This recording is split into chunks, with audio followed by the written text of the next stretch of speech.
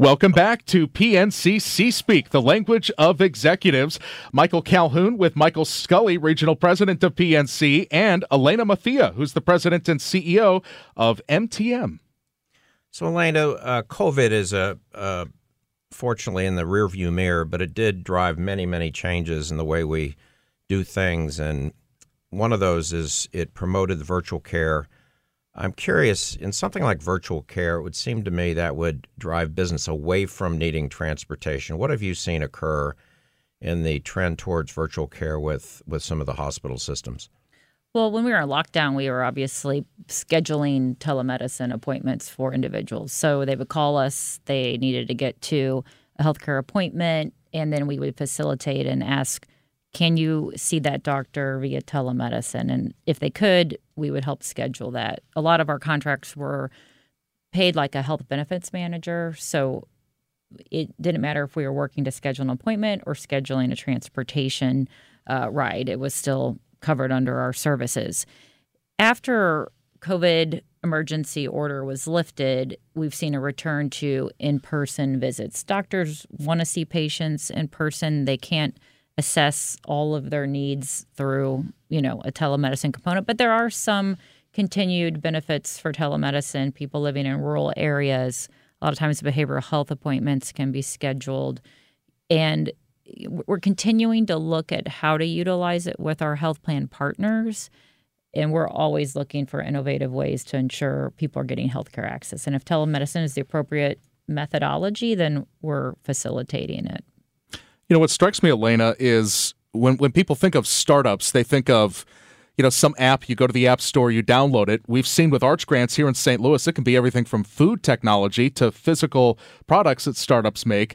And your company certainly has been a St. Louis startup, in the vein of even the companies like Express Scripts and Anheuser-Busch once began as small businesses and have grown. And just what do you see in terms of the tech landscape in St. Louis, especially for a company like yours? So I think a lot of times people don't necessarily think of technology companies. They think of the product, right? So Anheuser-Busch or Express Scripts, you're thinking about your prescription. But there's a lot of technology behind the scenes that are driving those businesses. And so we're working in an environment where we're partnering with Centene. We have a lot of employees that have come through the ranks at Express Scripts. So we're benefiting from the fact that there is a very healthcare technology-focused industry here in the St. Louis region. And so we are definitely, as a growing company, leveraging their expertise and their employees where we can. Yeah, that's something I think people don't recognize on the face of it with St. Louis, that we are a major, right up there with Silicon Valley and Boston, a major healthcare hub. Mm-hmm. The COVID vaccine with its origins at Pfizer, and of course the major companies, you've got Express Scripts and Centene and the others. And St. Louis really has brought all this together with BioSTL and organizations like that. I mean, what do you think of the way that St. Louis has carved out this part of this industry? We're really excited. In fact, we found a partner, T-Care, out of the Arch Grants area, and we invested recently in them. We find them to be a really innovative startup culture. And, $1.2 billion, we're not as young and nimble as we once were. So it's really great to link up with a company like T-Care to keep that innovation juices flowing. And so we're excited that we don't have to go beyond St. Louis to find a company like that to work with. And there are a lot of opportunities here in the St. Louis region, and it takes maybe getting involved and reaching out and joining some of these boards. If you're interested in bringing technology into your company and don't know how to get started, just getting involved in some of those programs will help you open your doors. Yeah, it's so nice to hear you have that entrepreneurial spirit despite growing from 30 million to 1.2 billion. If by my math, that is 40-fold in 15, 16 years. I think that is absolutely incredible. But it raises the question, acquisitions and growth like that can put a strain on your company and your structure. How have you managed that growth and that organizational structure throughout all these acquisitions? So we constantly are learning. We're a company that doesn't think we know all the solutions and answers. So we're attending conferences. We're reading articles. We're talking to other businesses that are larger than us. and asking them how they did it. And what we learned was to grow, you have to have a really great people and culture team. So we don't have a human resources team. We have a people and culture team, and they recruit and they test. We assess our employees as they come in the door to make sure they're the right cultural fit for our organization. And then we train them. We constantly get comments about how we're the best onboarding that employees have ever gone through. And some companies that they've previously worked for are very large. So investing in that onboarding experience, investing in the employee to be successful is something that we do really well and we take very seriously. And listen, not everybody's worked out at MTM, and I think that's just a process that everybody goes through. And what we've learned is that if they're not a cultural fit, that they're not probably going to work out. And so a lot of times it's better to move on quickly than to not. But that doesn't mean you haven't done your due diligence, that you don't have the right, you have to make sure first you have the right processes, procedures to help people be successful. But we're always making sure people are the right cultural fit for MTM, because that's something we can't change, is somebody's personality.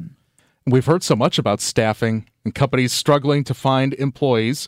Have you managed to hire many of your folks from the St. Louis area? Do you have a lot of people who relocate? And is there a challenge with that, whether it's financial or what they may think about St. Louis before they get here? Well, we've been very fortunate that before the pandemic, we were already a virtual company. So we were already working in multiple states.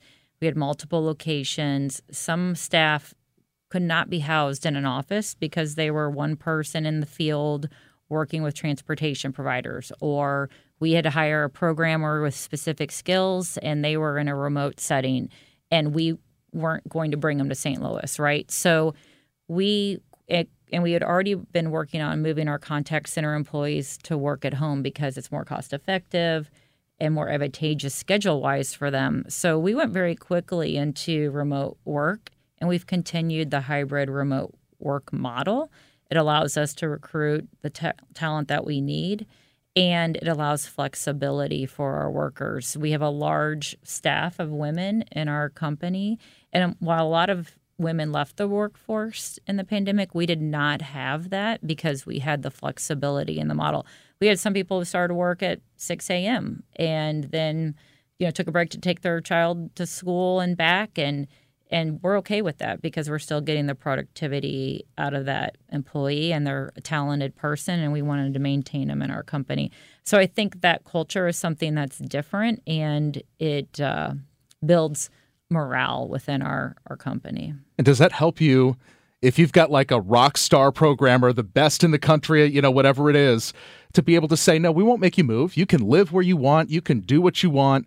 Does that help kind of seal the deal with some rock star candidate you're trying to get? Absolutely. In fact, if you're not flexible, they might not even apply. So I think in certain areas it's a requirement, and you can always hold an individual accountable based on productivity without seeing them physically. And I always challenge people to say, just because you saw them in the office, does that mean they're actually productive? How do you know just because you saw them that means they're productive?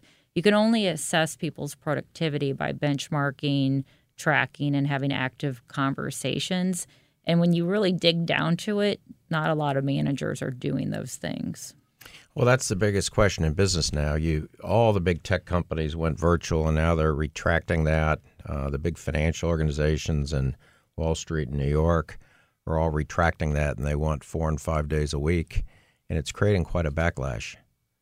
Yeah, and then some companies, it's interesting to see which companies are deciding there's value in which. And sometimes it's what they do, I think. Well, I think what Alaina's saying is it's active management and being there, being present, and understanding what your employees are doing and measuring that. It's about trust. It's about trust. And if you don't trust your employees, trust but verify, of course. But there's ways to verify through benchmarking and data. And that allows your employees, when they feel trusted, that's any relationship is based on the foundation of trust. Stay tuned. We've got more with Alaina Macia, who's the president and CEO of MTM, as we continue with PNC C-Speak, the language of executives. Welcome back to PNC C-Speak, the language of executives. We've got Alaina Macia, the president and CEO of MTM, both a healthcare and transportation company, in studio with us. And as we look back on the intense growth that your company has gone through, and your leadership in the St. Louis region, at RBC we've discussed, who do you look to for leadership and for mentorship, and how would you describe your leadership style? So I look around the region. We have a lot of great examples of privately held companies that have grown over, $1 billion. Enterprise Rent-A-Car would be, one you can think of, Worldwide Technology, et cetera. And so watching what these companies have done over the years and challenging ourselves, what we did 2 years ago is sit back and say, where do we want to grow to? We said $2 billion. Well, how are we going to get there? Not by doing what we're doing today. And that sparked the acquisition mindset. And so then we staffed up a M&A team, and we went out. We worked with banks to get the funding, and we went out and found the acquisitions. And so my leadership style is simply to always be pushing the envelope, asking questions. I believe in taking measured risk, being very collaborative, asking lots of questions. I'm not a dogmatic leader. I like to lead through a team. I played sports. I got my MBA. Everything you do is team-based, and it's proven you make better decisions when you make those decisions through a team. So that strikes me as a very bold goal. I think we'd like to hit $2 billion with a B. Not many companies have done that, and the companies that do tend to be in the public realm. Have you ever talked about that, and what's your thought on the whole notion of going public? Well, I think I like to take big challenges. I like to do the big, hard things. And I think it's really hard to stay private and figure out and grow and figure out how to do that. It doesn't mean you can't do it. Again, I point to Enterprise as a great example. And you just have to think differently. And there's a lot of people coming to you to take your business public or to sell your company. There aren't a lot of people coming to you and telling you how to stay private but grow. And you just have to go out and figure it out. You have to go ask questions. You have to go talk to people who've done it. And that's how you learn. And Alaina, when you talk about the different, not just the core business, but, putting this white label software solution out there, investing in a startup like T-Care, do those additional business ventures help to bring in the revenue that assist with reinvesting, so you don't have to say, we need a loan, we need an investor, we need an IPO to bring in revenue to reinvest? Well, we looked at it through scale. So if we bought other companies, we could generate synergies. I know synergies can often be a bad word, but in our industry, there are synergies. The synergies are technology. We're all building the same platform. So when you acquire other companies, you can drop that to the bottom line and you show the model to the banks and you get the funding related to that. And so you have to not be afraid of debt. I mean, we took on debt to do this. And I think a lot of privately held companies are afraid of debt. The reason why people go public is to get capital, but it's not the only way to get capital. It might be just an easy way to do it. So what we found that our industry required long-term management, and quarterly earnings and that short-term mindset wasn't the right thing for our business. And we're looking beyond. We're looking at a new product called Wanda, which is to help people age in place long-term. It's meals, it's groceries, it's home modification, it's home care, home monitoring, all the services that somebody needs to help their loved one age in place long-term. And we're developing that product right now. We're working with partners like Instacart and other credible offers in these areas. And we're approaching it through a broker model where we don't need to provide all the services, but we need to provide the technology portal and connection point to access the services. So it sounds like Wanda is another example of the physical world and the challenges people meet, and you're helping with the logistics of just getting it accomplished. Yeah, when we first started our company and we called the health plan or state agency and we said, hey, are you having problems with transportation? They'd say, yes, how can you help me? And today, health plans are being asked to provide more of these services for individuals so that they can age in place. And so you have case managers scheduling things like a ramp being built or a shower to turn, a tub to turn into a shower. these are things that nurses don't want to do. They want to fulfill their clinical component of their work, and we can take that off their plate and schedule and manage that. Michael, it sure seems in listening to Alaina talk about her business is they've had one synergy after another, and they've all turned into success. So that takes quite a vision. So I applaud you for that. It's not just your parents' transportation company anymore. It's grown 40-fold over the last 17 years, and that's something quite astounding in our company we should all be proud of. Well, thank you, and have a great team. Had a lot of great mentors, and obviously thanking Lynn and Peg Griswold for starting this business in the first place. So I give a lot of credit where credit is due. And as we look toward the future, do you envision that the cars will be arriving at patients' homes without anybody behind the wheel? What do you think of this whole move towards autonomous vehicles? Well, I think that autonomous vehicles will do some great things for safety. A lot of human element is what causes accidents. Also, I think that there are individuals that could migrate a driverless car experience. We will still have individuals we're transporting that will require an attendant based on their healthcare condition. So we look at it as an advantage to scheduling and routing on time efficiently and having adherence to those routes, plus allowing the attendant maybe to actually interact with the rider, things like health risk assessments, education, asking them questions about their healthcare needs could be a benefit to our health plans. So we're looking forward to the opportunity to use this technology when it's approved, and it is being approved in certain locations. We believe it's coming, and we welcome the opportunity to use it. It seems like the human factor, too. Right. I mean, they're doing all these important things, checking off all these important health factors, but it might also be the only person that patient sees all day. And so that's got to be just as big of a health benefit, too. Absolutely. We talk to a lot of members, and they enjoy calling us on the phone as we're trying to get them to move to apps and texting and portals. They still like that human touch. And social isolation is a real problem for mental health and for healthcare outcomes. So, yes, having that one-on-one interaction, I think, is really important. They can also go into the medical appointment and take notes. If the person has dementia or Alzheimer's, they could be the medical advocate as well.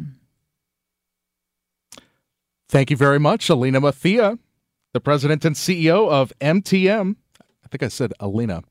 Thank you very much, Alaina Macia, for joining us today. And of course, you can listen to the previous episodes of PNC C-Speak, the language of executives. You just go to KMOX.com/PNC C-Speak, PNC C-Speak, or search wherever you get your podcasts. Is that it? Michael Cath.